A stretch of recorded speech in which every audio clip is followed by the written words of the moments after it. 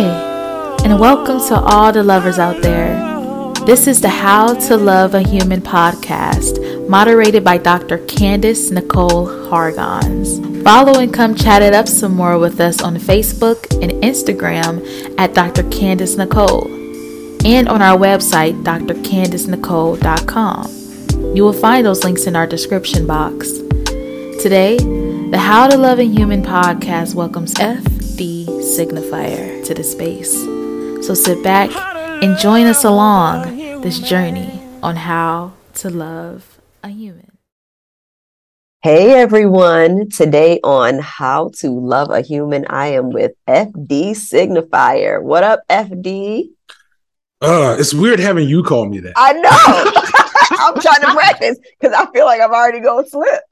Yeah. Just have that edit button there. I will. What's going on, ma'am? It's good to be here. It's good to be on the other end of this type of conversation with you. Because to Dr. Nicole, are you Dr. Nicole? See, I got to get Nicole. You right too. It's not Dr. Hargons. It can be Candace. It can be whatever. Okay. My full name is in the world at this point. Okay. Yeah. I'm the one trying to live a double life. Right. But you've been on a couple of my pieces of content, and another one coming up in a month or two as well. So it's cool kind of flipping the script and just being able to sit here and come off the cuff. Mm-hmm. Just having to prepare. Not having to prepare, not having to think through how this is gonna process. And you're doing this also for research as well, correct? Yeah. So I saw IRB, I was like, I had a flashback. Listen, you're an academic expat. I'm not doing it. Recovering academic. Right. Oh, that's the term. Academic. Okay, cool. So I'm going to start with my non-researchy question first. Are you feeling human or human as fuck? Human AF? I guess I'm feeling human as fuck right now. Because what would that be for you? That means I am deep in a space of actualization at the moment. Okay. I am deep in a process of that because I have recently, as you know, the YouTube game has been very beneficial to me and my family. And feel free to talk about it. Like that'll be a part of the process. Yeah. So for those who are new to me, I am a YouTube content creator and I make what are often called video essays, which in the grand scheme of things it feels like a academic journal paper with way less scrutiny and oversight. That's exactly what it feels like to me. It feels but it's way less like scrutiny and oversight every month. Yes. Literally, at least I'm averaging about 10,000 words per video in the script, and that's not including interview segments in most of them. And so I've been very successful. I've been successful in a lane that Black men in particular have been not visible in, which has been excellent, but also a lot of pressure because now I have to speak for all Black men within that space. And then there's people that would like to use me as a battering ram against insert particular wedge issue here. So I have to try to play, be careful about how my voice is used and, where my words resonate versus where I want them to resonate. Was it like that when you did video 1? Did you know this? Oh, no. Was coming, or is that the actualization process? So that's just success. Okay. Right? But video 1 was just like, oh, this is fun. I like doing this. And then like video 3, I was like, yo, I'm pretty good at this. And then video 7 was like, oh shit, I'm about to be a star. You know what I'm saying? Oh shit, I got 100,000, I got 1 million views off this. And people really think what I'm doing is good and is important. And now I need to like rethink everything I thought about this. Like it was supposed to be a hobby, a side hustle, And so the actualization is in suddenly, like literally Maslow's hierarchy of needs those bottom two were okay, like they were good, right? Yeah. I ain't really struggling for Schultzer and whatever, but like they were always a thing I thought about while working. And then like now my job is a elevated hobby, and my life has changed. And so now I'm trying to think through, okay, like I'm thinking through partnering with my wife differently. Yeah. I'm thinking through fathering differently. Mm-hmm. That started really with the pandemic. And I'm thinking through like the space I occupy differently, because, you know, I was an introvert and now I have nearly 50,000 Twitter followers. You know what I'm saying? And so like that is, so I want to put out like spicy over the top hot takes, but like you don't want to deal with the human connection that comes with them. Right. You know what I'm saying? Like it was fun when it was just y'all. Yep. When it was just my folks, it was like, yeah. And like, you know, now it's like, all right, do I put this out to the world? Because it's to the world now. It's the full world. You know, it's like a full city worth of people. I went viral a week ago for a hot take I didn't even think was a good one. It was just like something about white kids saying the N-word, and suddenly it was everywhere. I'm like, okay, well, I guess that's what's happening. So I'll keep you know flipping the lever on the roulette machine, and hopefully it doesn't come back canceled anytime soon. It's like, am I going to make $1 million before I'm canceled? I know you don't necessarily endorse capitalism, but I endorse. That's not capitalism. That's making money for your labor. Okay, that's different. Okay. Capitalism is making money for my labor. People, right, exactly. Capitalism is when I started getting big.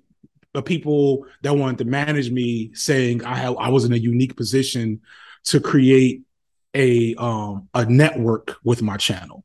And then other people could you know, other people would make videos under the FD Signifier network, and then I would just collect money off their work. That would be capitalism. For me saying you owe me this much money for talking about your product, and YouTube, you pay me this amount of money for people watching my videos and y'all ads. That's my job. That's my labor. Go. Okay. You know? Okay. So, I like the distinction. Yeah. That's the thing. You know, you hear about the Jay-Z stuff going on? Listen, I'm trying to stay out of people's business while I run my own black business. What's going on? He just said some head ass shit. Okay. And it's got all of the black leftists in his ass this week. And, you know, because it's Jay-Z, other black folks who maybe don't, they don't want to defend him. And I get it, because it's Jay-Z. But it's also like, he said calling him a capitalist was like calling him the N-word. I'm like, nigga, please. No, he didn't say that. Yes, he did. Yes. I'm like, nigga, you brought Bitcoin to the hood. You stop. Like, anyway, I know we off topic. Okay, but this ain't my shit. This your shit. I got a whole video in the pocket just on how I felt about that. But. Okay.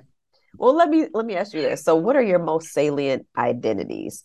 And it could be whatever stands out to you. It can be race, class, gender. It can be nuanced aspects of that. Do you? So father and partner. Right. In that order, or is it just a matrix?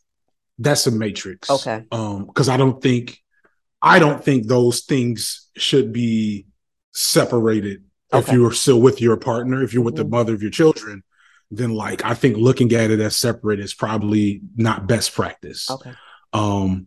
And it's becoming more, and here's where like the actualization gets in. We talked about this earlier.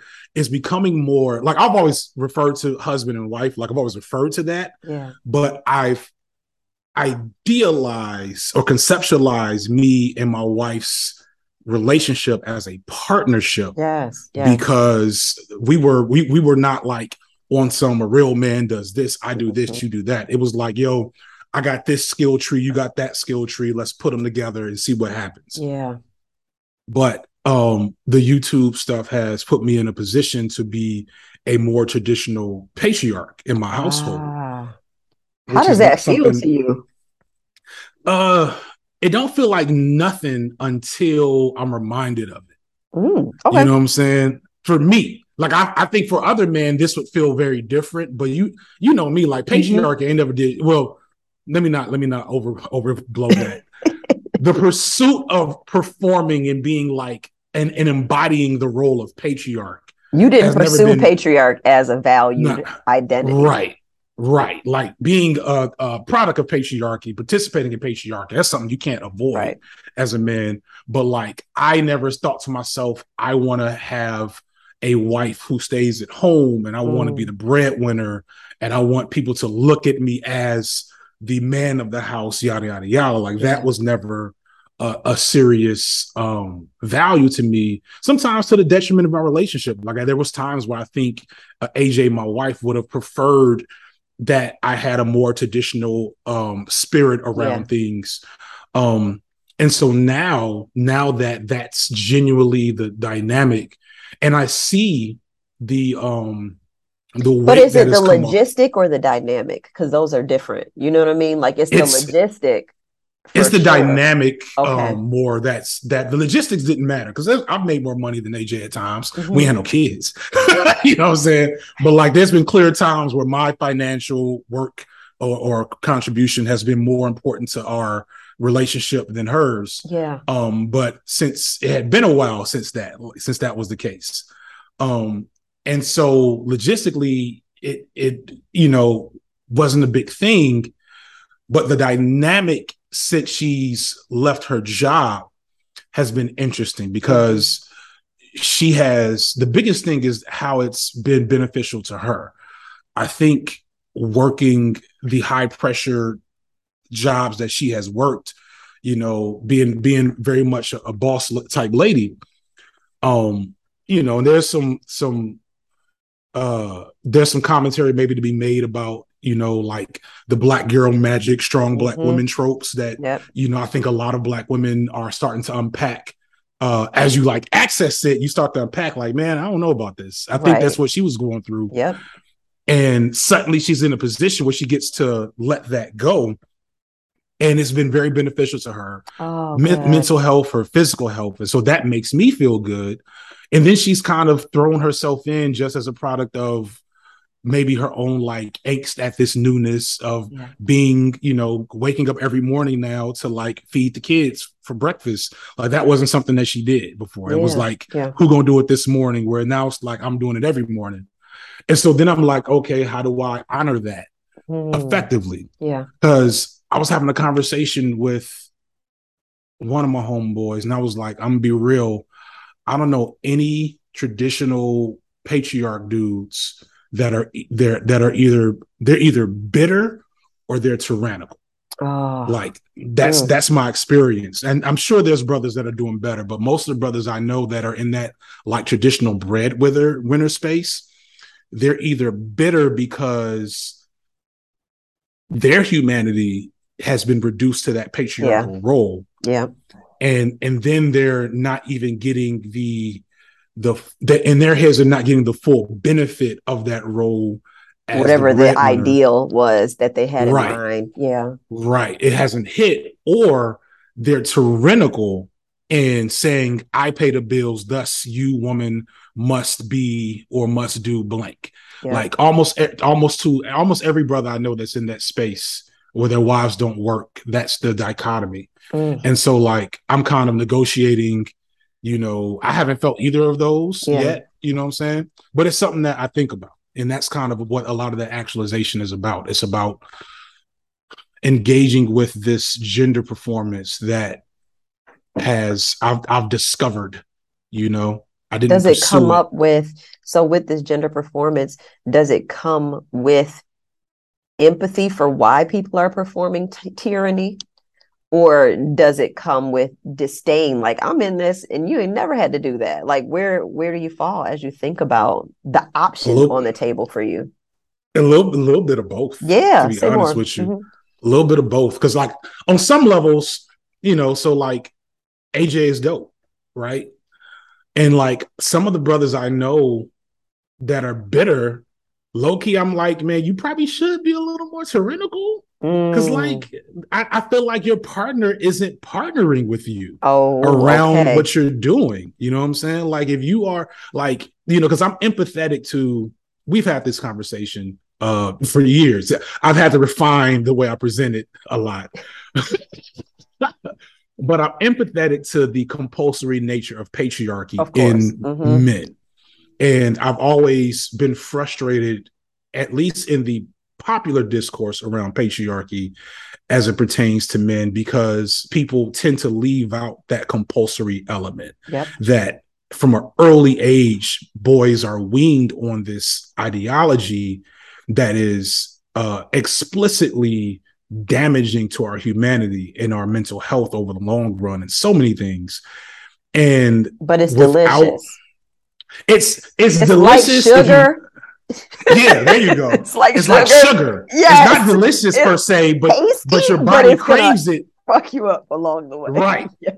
And so like, but even then, after you've had it for long enough, it's no longer fulfilling. Right. Or so many things.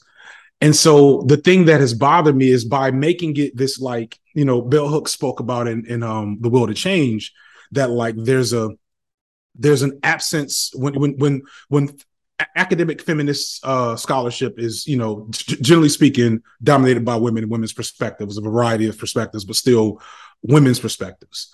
And without asking certain questions about men's experiences within it, there's discourses that are underdeveloped. And so within the popular culture of that, there's a lot of women that I think don't understand what patriarchy is from this side of the equation, because they assume, rightfully, understandably so, they assume that it's not, that it's steak and it's a well-balanced meal. Right.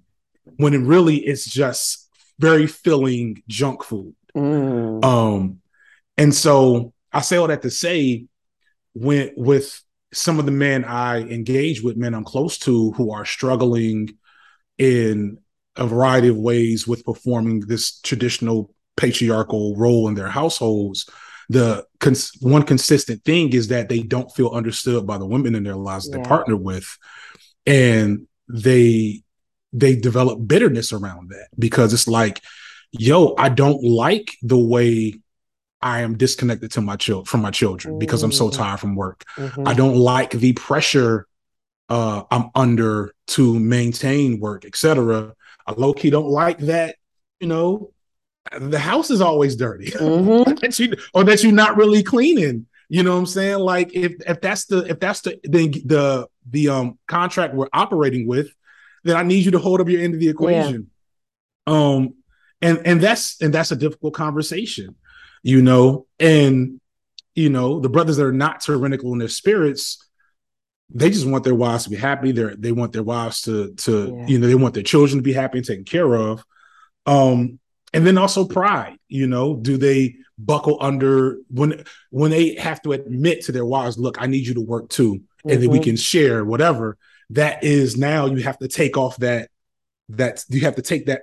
medallion off of patriarch. And so it's like, well, I guess I'll keep killing myself. It's like, or you could just swallow your pride, brother. Like, because we don't gotta die. You don't gotta die. Right. You don't gotta die to kick it. Listen, but on that, from that piece that you were describing on the patriarch side, you said partner and parent. And so what does that mean in your self-actualization as a parent? Right now, for me in particular, this is maybe a point of conflict between me and AJ, because AJ is not doing the black mama trope, which means I have to really do the black daddy trope. Okay. And tell me, break it down what the tropes are. I think right. So get it, but yeah, so the black mama trope is the no nonsense, a little bit of tough love, which I can agree maybe is not what we would want to do in our household. Just when black mamas speak up, you straighten up.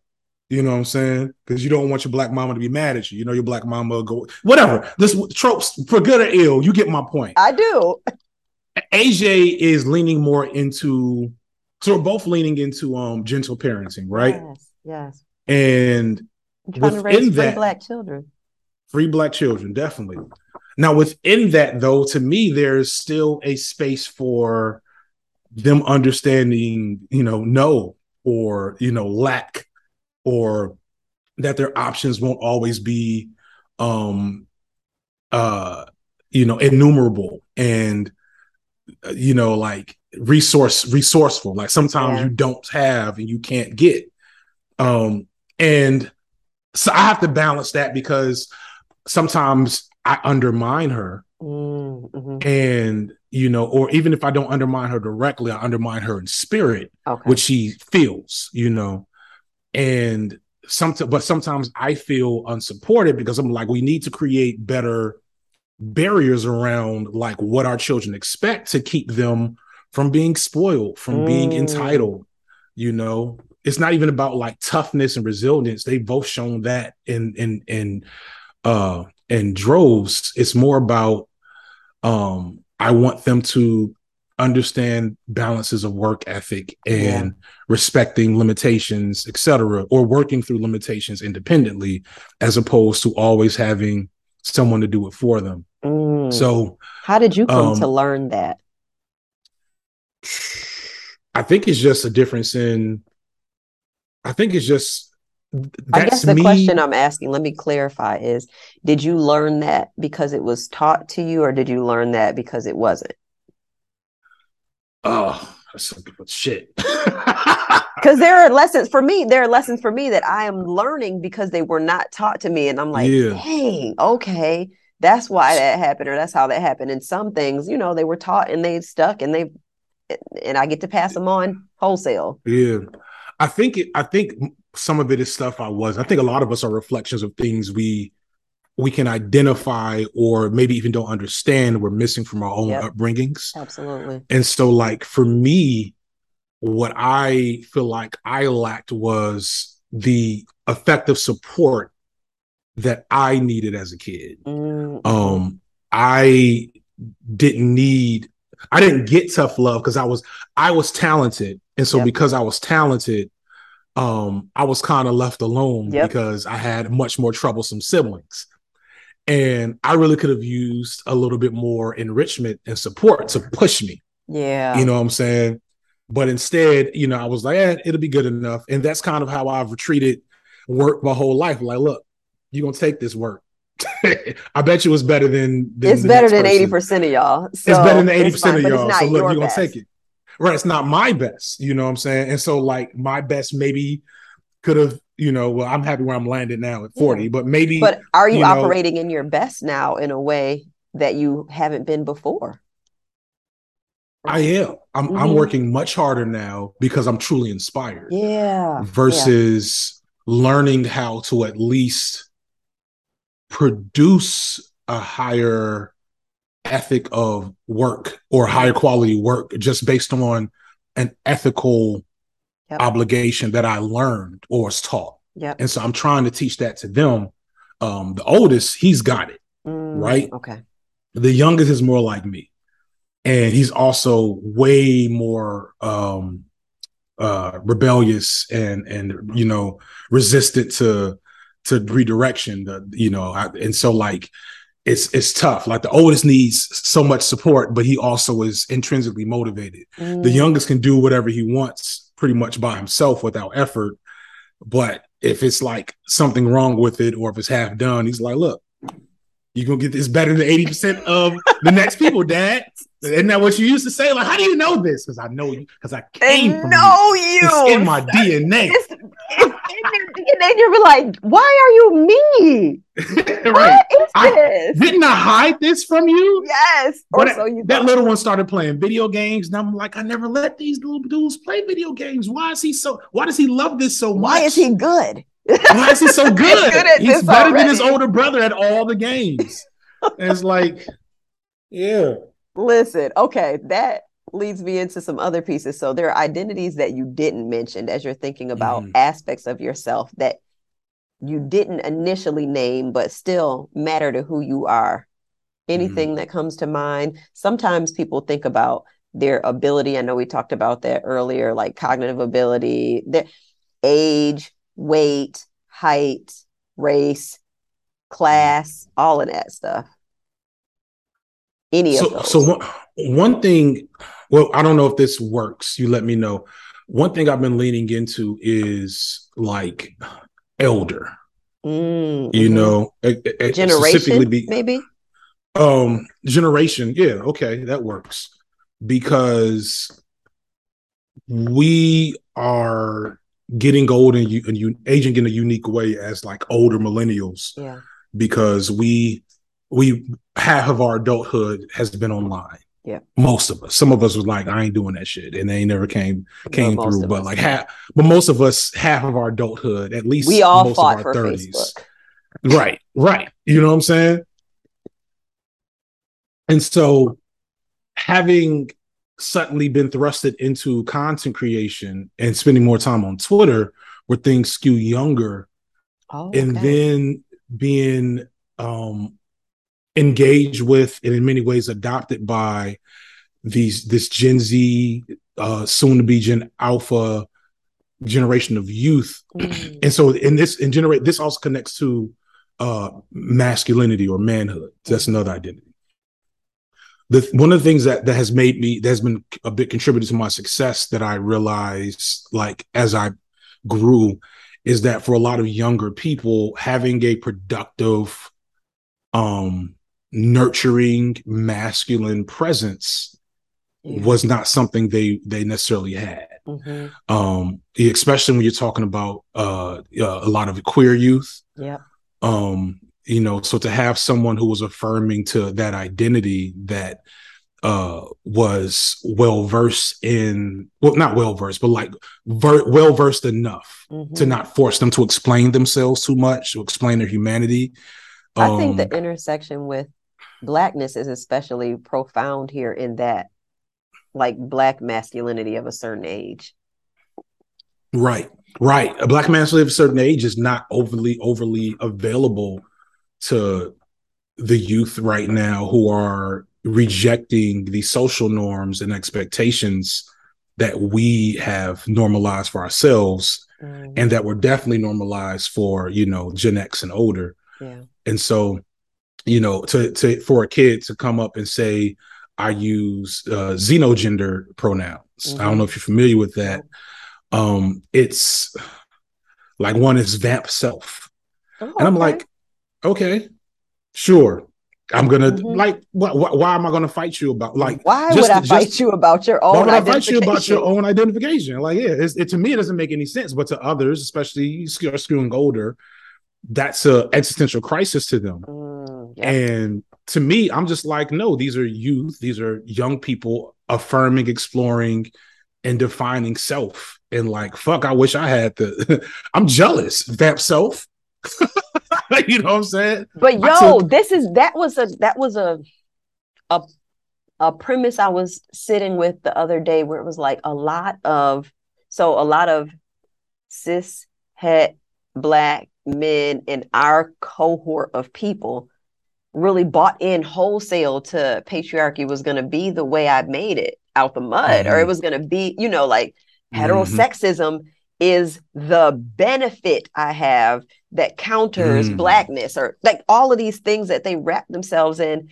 And there's envy, which comes with, for them, fury towards queer youth or people who are gender expansive, who are like, how dare you transgress? Even women who are like, I'm not going to adopt these same complementary roles. Like, how dare you transgress something that, even though it was painful to me and violent toward me, I adopted because it was supposed to save me from something else. How do you not feel that envy? Like, what was different about you that made you not feel like envy in a vile, ragey way, but like, I envy you. I also really love that for you. Yeah. I guess for me, I never bought in at an early age. I immediately was critical of how patriarchy was thrust upon me. Like the first time, because I was the type of boy that would cry when I got angry. Yeah. Yeah. Right. And so like, and I wasn't, and so like the irony is I learned to control my anger just to stop crying, if that makes sense. Mm-hmm. And so like I would avoid, and that caused me to avoid conflict. Yep. That caused me to suck things up and internalize negative emotions, because I knew if I started wanting to, if I wanted to release those emotions or act upon that negativity, I would start crying, and then that would cause social sanction. Yeah. And then also, like, I tell this story a lot, and God bless my cousin, because she might be sick of hearing it at this point, because I know she felt guilty. She came to talk to me about it like a year ago. Like, I didn't know I made you feel like that. Like, it's all right. You're just part of my narrative now. I'm sorry. I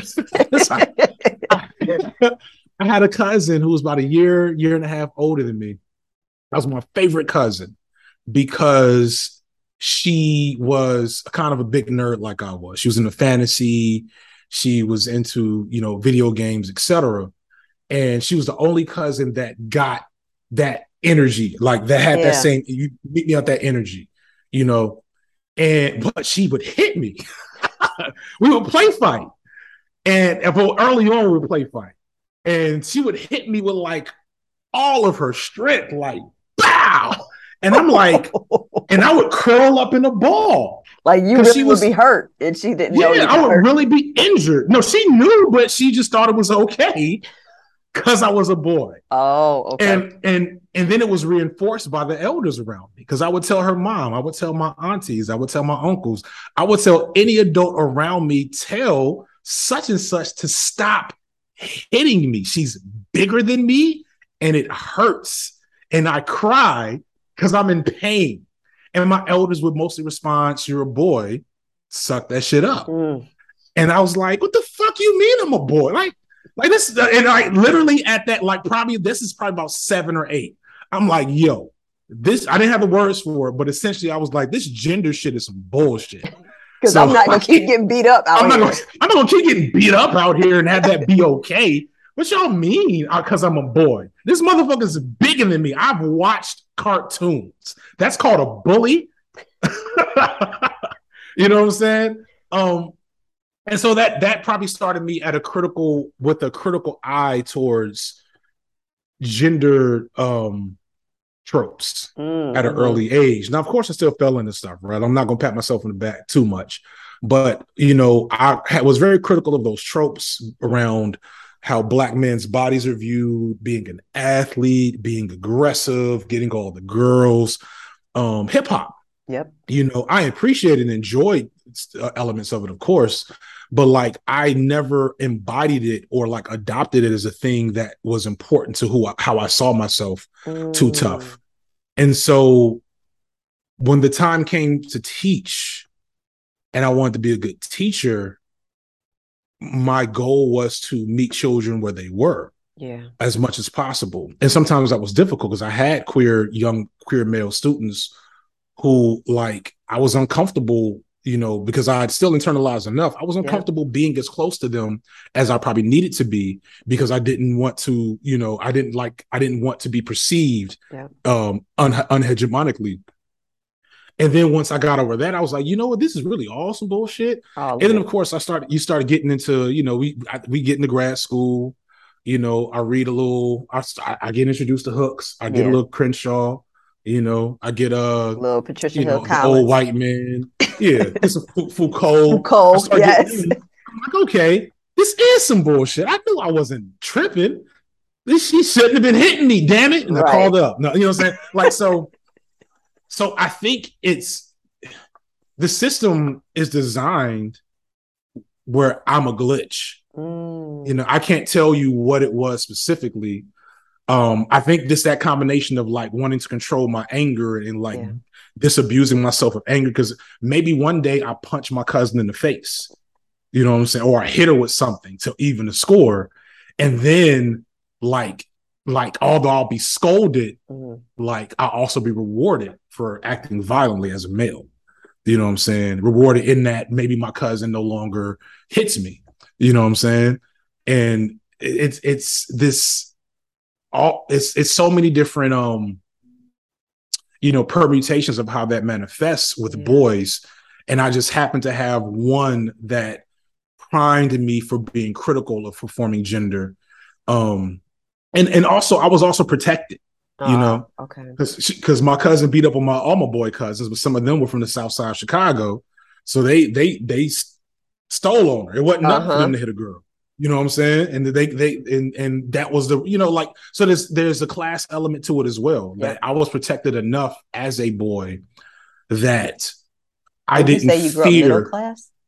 Yeah, I grew up middle class. I was protected enough in my environment where I didn't fear what non-hegemonic masculinity masculine performance meant for me as much as some of my cousins or some of the boys I taught, who had parents. My mother never did the thing, go back out there and fight. Yeah. You know what I mean? Like that's a class intersection. My Yes, mother knew going back out there and fight, you might not come back. Right. The police might come. You know what I'm saying? Whereas my aunties, go back out there and fight was a requirement because you might have to fight every day.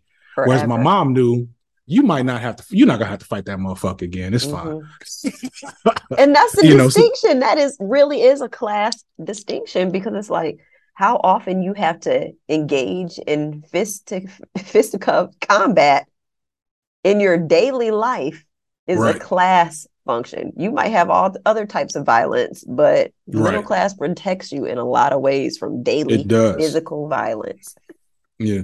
And that's why I try to be empathetic to that around how I engage with discussions around masculinity, because I know that me rejecting certain tropes around patriarchy is a product of the fact that those tropes were not as intrinsic to my survival. Oh, I was able to survive on wit, on perspective, on thoughtfulness, and other niggas had to survive, on their hands, on being smoke demons, and making sure nobody knew not to fuck with them. And it's like saying very haughtily that you should just disabuse yourself of that, black man, right? It's and like, I get into this.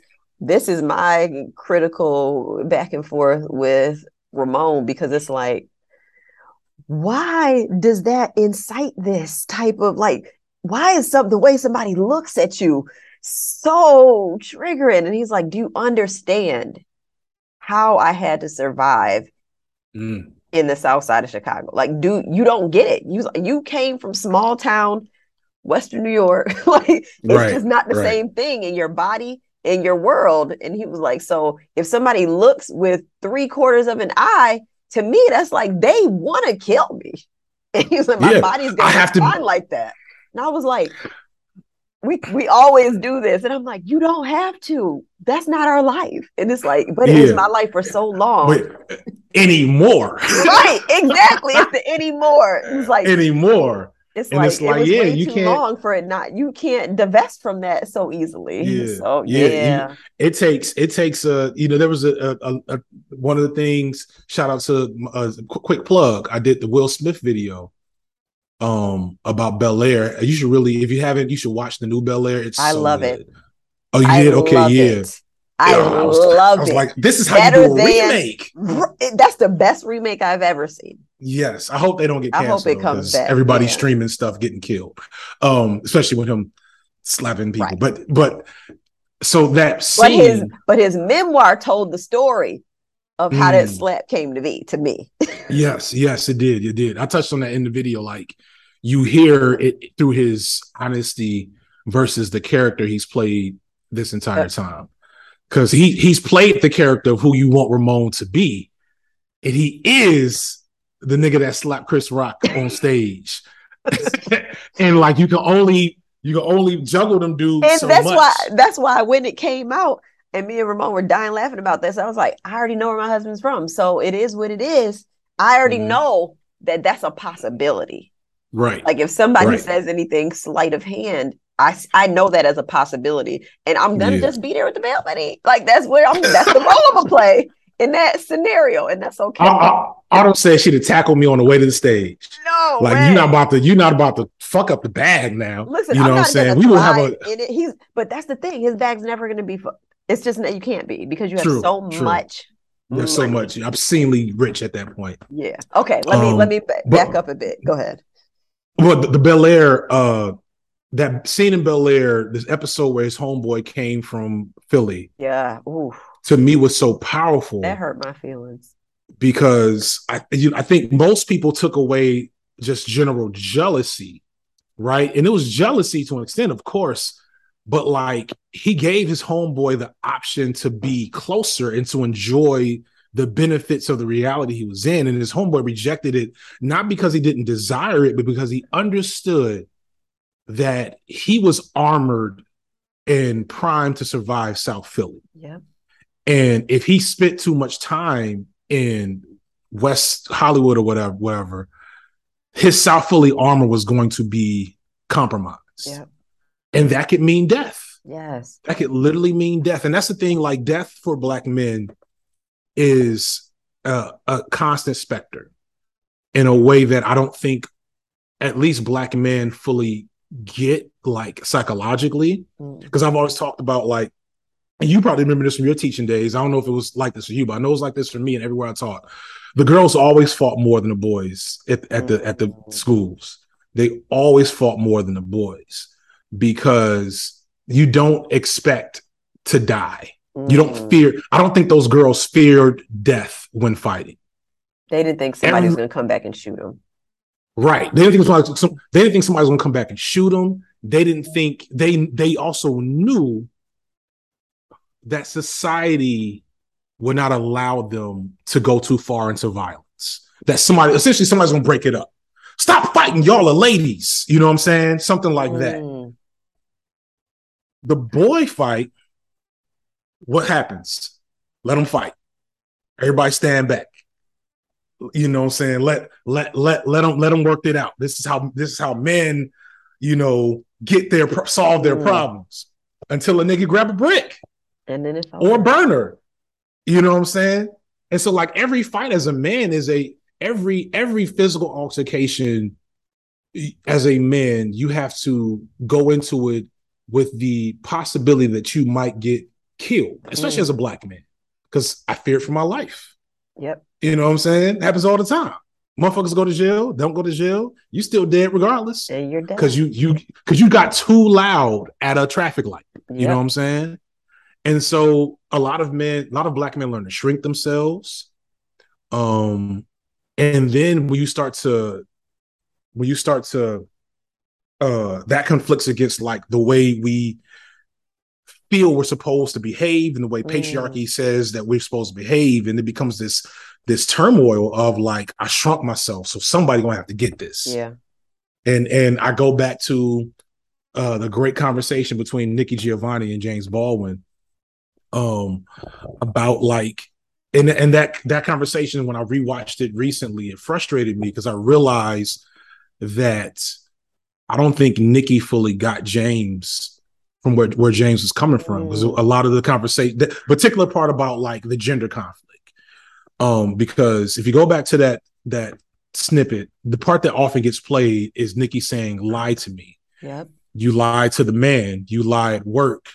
You lie to the white man. Come home and lie to me. Lie to our children so we can have a whole family life. And James completely empathizes with that need and desire, but he also tells her, "I don't think that's possible." Because the type of pain and suffering that I'm going through at work is I can't just eat that and then come home and put on a smiling face. And Nikki's response was something along the lines of, "You're a man, you'll figure it out." And I was like, "No, Nikki, what are you saying?" Oh, they got to a better place, like, after that. But, like, when she said that, like, now with the context of being a father and being now a breadwinner, you know what I'm saying? Like, I was like, "Ooh, nah, that's that, you what you're asking him, and James said this, you're basically asking, he said, I'm a human. Yeah. You know what I'm saying? And so that leaves Black, and so I don't think that's unsympathetic from Nikki's standpoint. The Because thing she's that saying, think, I don't want to be the I receptacle. I still don't want to be the receptacle of your Right. rage. Like you gonna handle that one way or another. If I have to not be here while you rage out, my nigga, like that's the Figure it thing. out. And it's figure like, that shit out. how do we hold that empathic space with each other to be like, I get why you would want a space where you don't have to lie anymore today. Right. Let me And switch gears on that one though, because the next question kind of gets into the intervention. What does love mean to you? I don't know. It's whatever. Every time I ask that question, people be like, I don't even. Because love, it's weird. The closer I feel to AJ, the especially now as we've entered into a space where we've been blessed to shed certain worries about our finances and our kids' health and and COVID. You know what I'm saying? The concept of love, as I've understood it, has become inadequate to describe like how I feel about my partner, and how I feel about what my partner brings to me, because I feel like it limits it to an emotional connection when it's become an extension of self. You know what I'm saying? So maybe if you were redefining it, if you got to define love on your terms, that might be a part of it. Yeah, it becomes a sense of like profound appreciation and deep connection with that person. Where I think about regularly how grateful I am for the connection I have, for all the things that my partner brings to my life. And then I feel intensely driven to be worthy of that blessing, to express it to her in the ways that she most feels it. You know what I'm saying? Is it a worthiness drive or a reciprocity drive? Like, did you feel reciprocity is probably worthy better at first? I don't. So there's some of that there. I think for a lot of men, I think just the nature of, I don't know, the nature of, I think, how we learn courtship and love and stuff like that. You want to, like, because men aren't taught that women are human. Yeah. So like we like have it. There's like an intrinsic belief that any woman that desires us is showing us mercy. You know what I'm saying? So there's like something there. We don't understand that y'all be just as smitten and thirsty. Right. You know what I'm saying? That's not something we're taught, because that's unladylike or whatever. Think about like Bridgerton. Right. You know what I'm saying? Like right. So like that's not part of our socialization. So there's some of that there, but it's also just like, I think about just it's reciprocity. Like, this person adds so much to my life. I want to do the same. I want to make sure I'm doing the same. Sometimes it comes through in conflict, where I think that's probably where me and Autumn have always been really good, is that,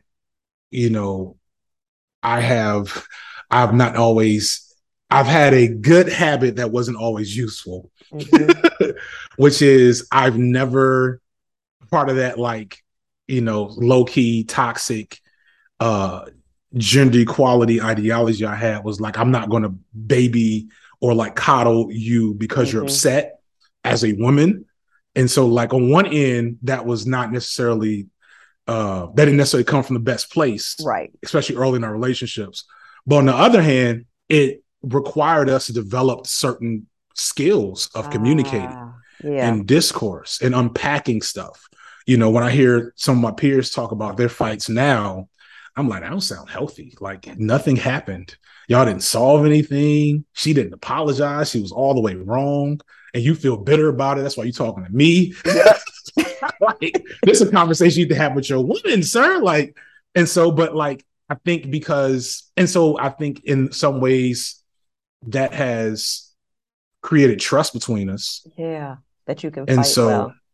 right, that like when we fight, I am not going to try to cut her and vice versa. Mm-hmm. And when I get that urge to cut because I'm angry or I'm hurt or I'm embarrassed, then I have the language and also the not just the language, but like the prior experience to know that I can diffuse and deflate my ego and respond to this person who I love dearly with empathy to hopefully solve the problem that we're dealing with right now. You know, as opposed to, you know, I got you right there. You didn't see that one coming. Right in the ribs. Like it's now a what, game. you know, right? It's a game, like it's a competition, you know. And so like that has been, so that is love to me, is the agreement that this person provides so much to my life that I am going to try to reciprocate said value going forward in perpetuity. And maybe you know, one of my homeboys, Haji and them, they would have like, they would do like, and not semi-annual evaluations or whatever. Yeah. I thought that was a really good idea. I don't know if they still do it. That was something we told me about it. I think that's a really good thing. Like you sit back and you unpack and you evaluate, and it sounds like work, but it's probably good to like communicate and air things out, you know, as opposed to just having this like ephemeral mythological vision of undying love between two people that lasts forever. Right. Like, you know, all this breath stuff the other day. All of it. Yeah. Like, no, it's all kinds of conditions. And one of us might die. Yep. We got to get insurance. One of us will absolutely die, and then the other one will die. Like those are realities. Yes. So no, we gotta put some administrative functions around this. We got to have a business plan, the business of being together. You know, what would the world be like if it loved you? Oh man, I'd be white.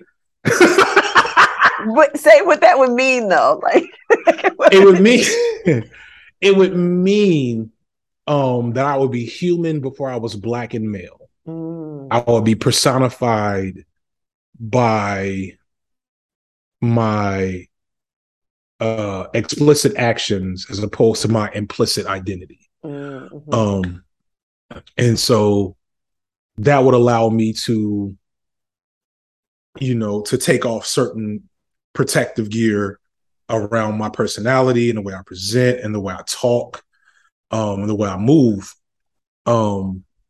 because I wouldn't fear stigma or outright violence. You know what I'm saying? Yeah. It would also mean that could be extended to other people with their intersections of oppression, who feel very similarly. One of the things that's been very beneficial to my like understanding of like navigating masculinity as a black man has actually been talking to trans people. Yeah. Because there's so much what's the word I'm looking for? Correlation between that feeling of being personified outside, that double consciousness. Yep. It's a double consciousness essentially. Yep. You know, where it's like, you know, I present, the world understands me through my just through my explicit visual reference. The world understands me as X. I feel like Y. And I have to constantly navigate feeling and wanting to embody Y while being persistently perceived as X. And that's very true, obviously, for trans people, but it's also very true for Black men and women, you know, because we live in a, you know, white supremacist capitalist patriarchy that requires that we have that perception attached to us in order to function. Yeah. So like, I want that for everybody. I want everybody to be able to take off that armor of, categorization. Okay. And leaning into self-definition and also just like self-determination. Self-determination. Both of them. Both. Also, the Bears will win the Super Bowl. Okay, well there you go. My true desires. Nuggets in. If the world loved you, they would go. If the world loved me, then the Bears would win. And I don't know if I'll feel love appropriately if I don't get to experience that before I die. Okay, I'm a haunt. Here's hoping. What identities and others do you sometimes struggle to love? I struggle to love brothers who are attached to misogyny. That was something I had to unpack when making this last Manosphere video. Yeah, I saw that. I saw you really grappling with that and putting a price on what it would cost for you to have a conversation. Like a literal price. I was like, that's actually a very smart idea. I see that. Yeah, because it's frustrating. I realize, like, I have my secondary trauma of work, of breaking up fights between boys and girls. I have, experiences of, violence against women in my family. I have my time working in anti-sex trafficking, and I just generally have never liked patriarchy because I know how it harms. I had the privilege of understanding how it harms me from an early age. Yeah. And so when I see other men participating in it wholesale and then weaponizing it against Black women who are so much more vulnerable in a variety of ways, I get so angry. I get so frustrated. Us as vulnerable at all, though. Like they really. Oh, and I'm like, why don't y'all? We're invulnerable. Yeah, it really do. I don't get that. I really don't even get it because, like, what? I don't get it either. Like, it's not even just like with white patriarchy. It's a matter of control. Well, no, it is. It's this red pill shit personified with some men. The red pill shit is basically what that means, but yeah, it's basically a theoretical framework that explains that women have all the power in the world, actually. Based on some really twisted. That's what it comes down to, is that really women have all the power because they won't have sex with us. That's what it basically comes down to. It's a zero-sum power game. Okay. It's a zero-sum power game. Women get to decide who to have sex with and decide if they're going to have a baby or not, and decide with the courts. Too much autonomy. Yeah, too much autonomy. Like and that's one of the reasons why I can't sit there and talk to these niggas, because it's like after like that means I have to engage seriously with that philosophical standpoint with some of them, Yeah, so like that, I struggle with that. Yeah, because I see the harm that does, and I also see how that makes those men so unhappy. So sad and miserable. And it's like, then you can't tell them that, even if you tell them nicely, which you should. Like I don't think. That's why I made the video less vitriolic, because I was like, I'm not going to just sit here and browbeat and call these dudes lames and insults the whole video. Maybe a couple times. Just 3/4 of the video. A third at most. Don't look at it like that.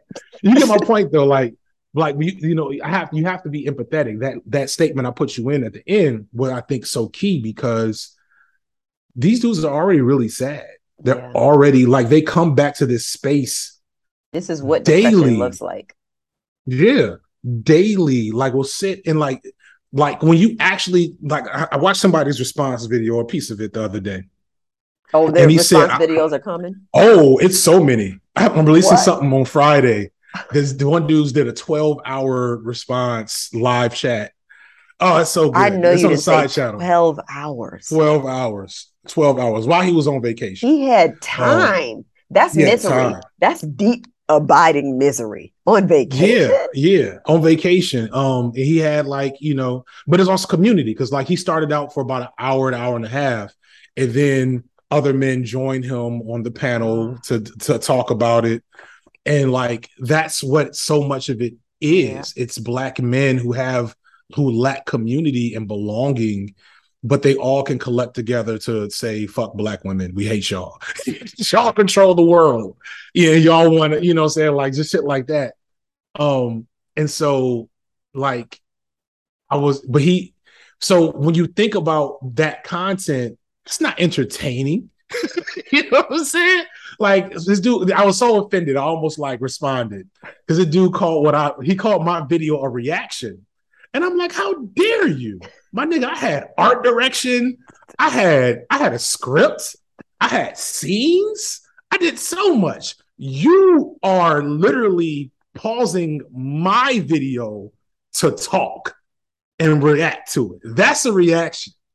And so it's like, but people don't, when all you need is other dudes who feel the misery that you feel, you don't need to be entertained because you feel connection. You feel co-signed, you feel validated. You feel validated. And like, what's entertainment next to that? Especially if that's something you don't feel from the world. And so, so like, that's not just misogyny, but that's how misogynoir. That's the key. Yes, that's misogynoir. And that's the key ingredient.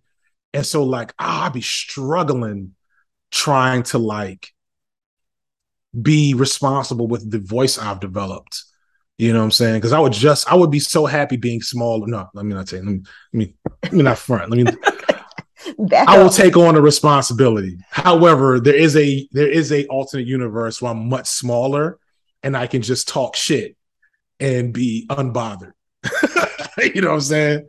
So, what would happen? That's one thing. What do you imagine would happen if all of a sudden you just was like, you know what I'm gonna do? Talk shit for an hour. Well, one, I just personally would feel derelict of duty. I don't want to be a bully. Mm-hmm. I'm sensitive to that. I think that's another thing that informs it is I'm sensitive to the concept of bullying. Okay. And so it's like, I have 50,000 Twitter followers, 350,000 subscribers. If I say, hey, everybody, fuck this person, like enough people are going to rock with me to go fuck that, to go like ruin that person's day. Yeah. So that's number one is that like, I just generally, my innate morality won't allow that because I'm a victim of bullying. Mm-hmm. You know what I'm saying? And some of the worst bullies are also victims of bullying, but some of the biggest defenders of the bullied are also victims of bullying. And that's kind of where I landed. So there's that. And there's also I think that would also just be bad business. I've gotten to where I've gotten before, I've gotten to where I've gotten avoiding that. Like that's easy. And it's low key, there's a little ego attached. Mm-hmm. I'm so good at this. I don't need to be dramatic and vitriolic to get attention and views. I have done something, I'm hesitant to say it, but it is the truth. I've done something nobody's done in my field as a Black man doing political commentary from a intersectional feminist progressive leftist standpoint and been successful, right? And gotten clout and like notoriety, whatever. Like, nope, there's no other. And you've been paid what you value for your time. Right. Nobody's been doing that. Nobody's gotten to this point, and I did it without call out videos and drama and talking about Trump. You know what I'm saying? By just exploring my ideas and sharing them with people, I've been able to do that. Did Holt out 2.5 hours talking about Kanye and then ended each of them with like, man, but it's also sad what Kanye is going through, isn't it? Like not being just look at this crazy nigga. You know what I'm saying? Like, so like I'm not about to break that for y'all, or for anybody. You know what I'm saying? Well, I feel good about that. That gets into maybe my last question, which is, what do you love most about you? Oh, wow. These days, I love a lot of things. Nice. Um, What, I've really when go did ahead. you What's that notice a feel? pivot? Like when it was like, Um, I noticed a pivot after a breakdown with my youngest. mm-hmm, I don't know if I mentioned this to you, offline or whatever, but like my youngest went dark in COVID. Like he did oh, not respond well to it at all. Did not, was missed out on uh half of pre-K and kindergarten. Spent kindergarten in front of a screen. no. Yeah. And the oldest had memories of friends and school and outside, whatever. And the youngest, when you're at that age, your memory resets every like Yeah. 6 months. Yeah. You know what I'm saying? And so specifically though, I think one of the biggest triggers was when we were doing homeschool. I sat with my oldest every day because he's dealing with ADHD and he needed direct support the whole time. And he and the youngest didn't need as much. And he sat and watched daddy always go to big brother and never spend time with me. And so like at a certain point, he just went dark on us, just like wilding out. I was like, well, where did this come from? This is our sweet, nice boy. He was like, not anymore, dad. And so my initial response was, the cultural, the classic like energy that I remember and was used on unruly and undisciplined kids when I was a child. Tough love. I'm gonna spank you. You know what I'm saying? I'm gonna send you in your room. You know what I'm saying? Nope, nope. You want to hit me? I'm gonna pop your bottom and I'm gonna send you over there. Like just stuff like that. And it was not working. You know what I'm saying? It was not working. And so long story short, the process of unpacking that forced me to also unpack other things and forced me into a different state of humanity towards other people's struggles, things I've preached, but like doing it with a child, your child, I think just ups the ante. Children give you a master class.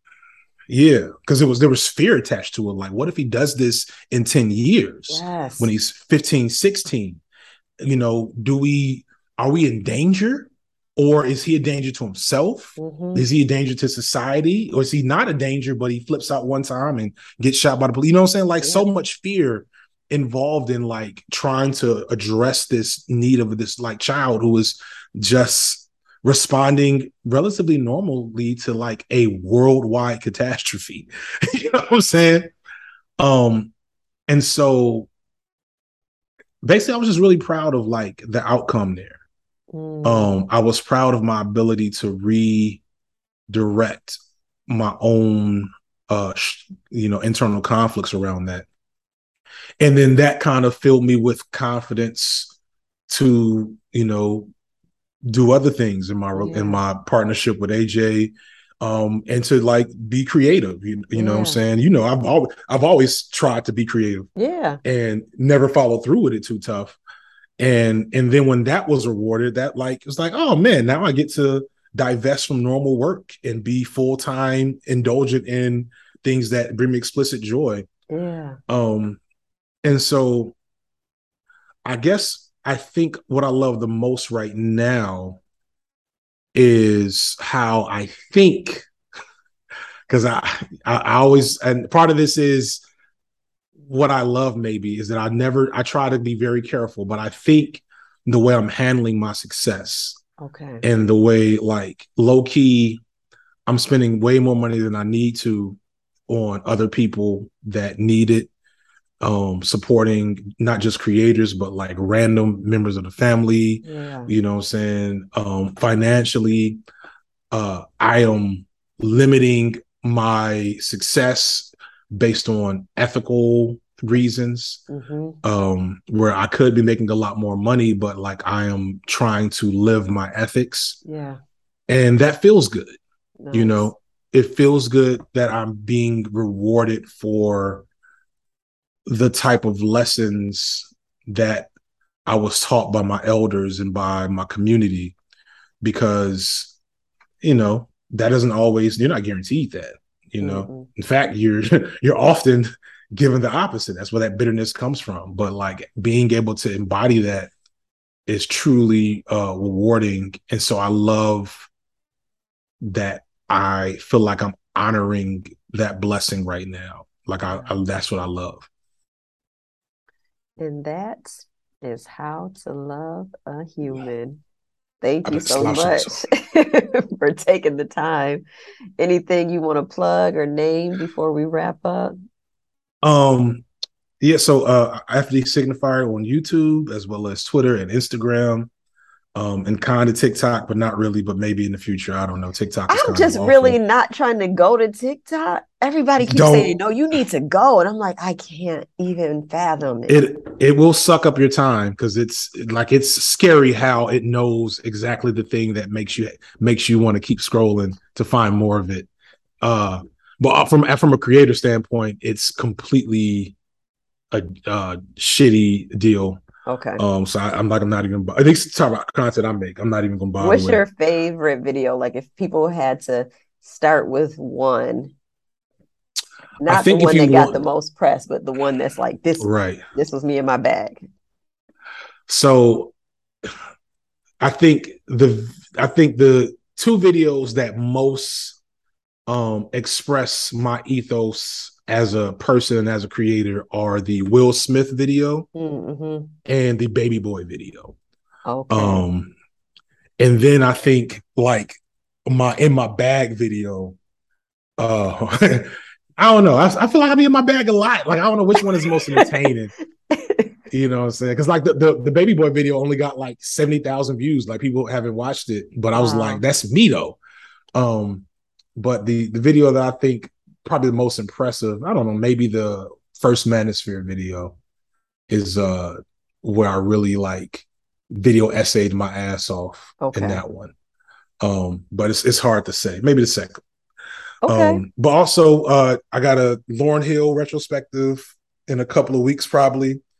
Oh man, it's been an emotional trip re-listening to because I've avoided Lauryn Hill for years because it hurt so bad. Yeah. No pun Why intended. does it feel? Right. And so like revisiting her story has been like really profound. So I'm enjoying writing this in a way I haven't enjoyed writing anything in some time.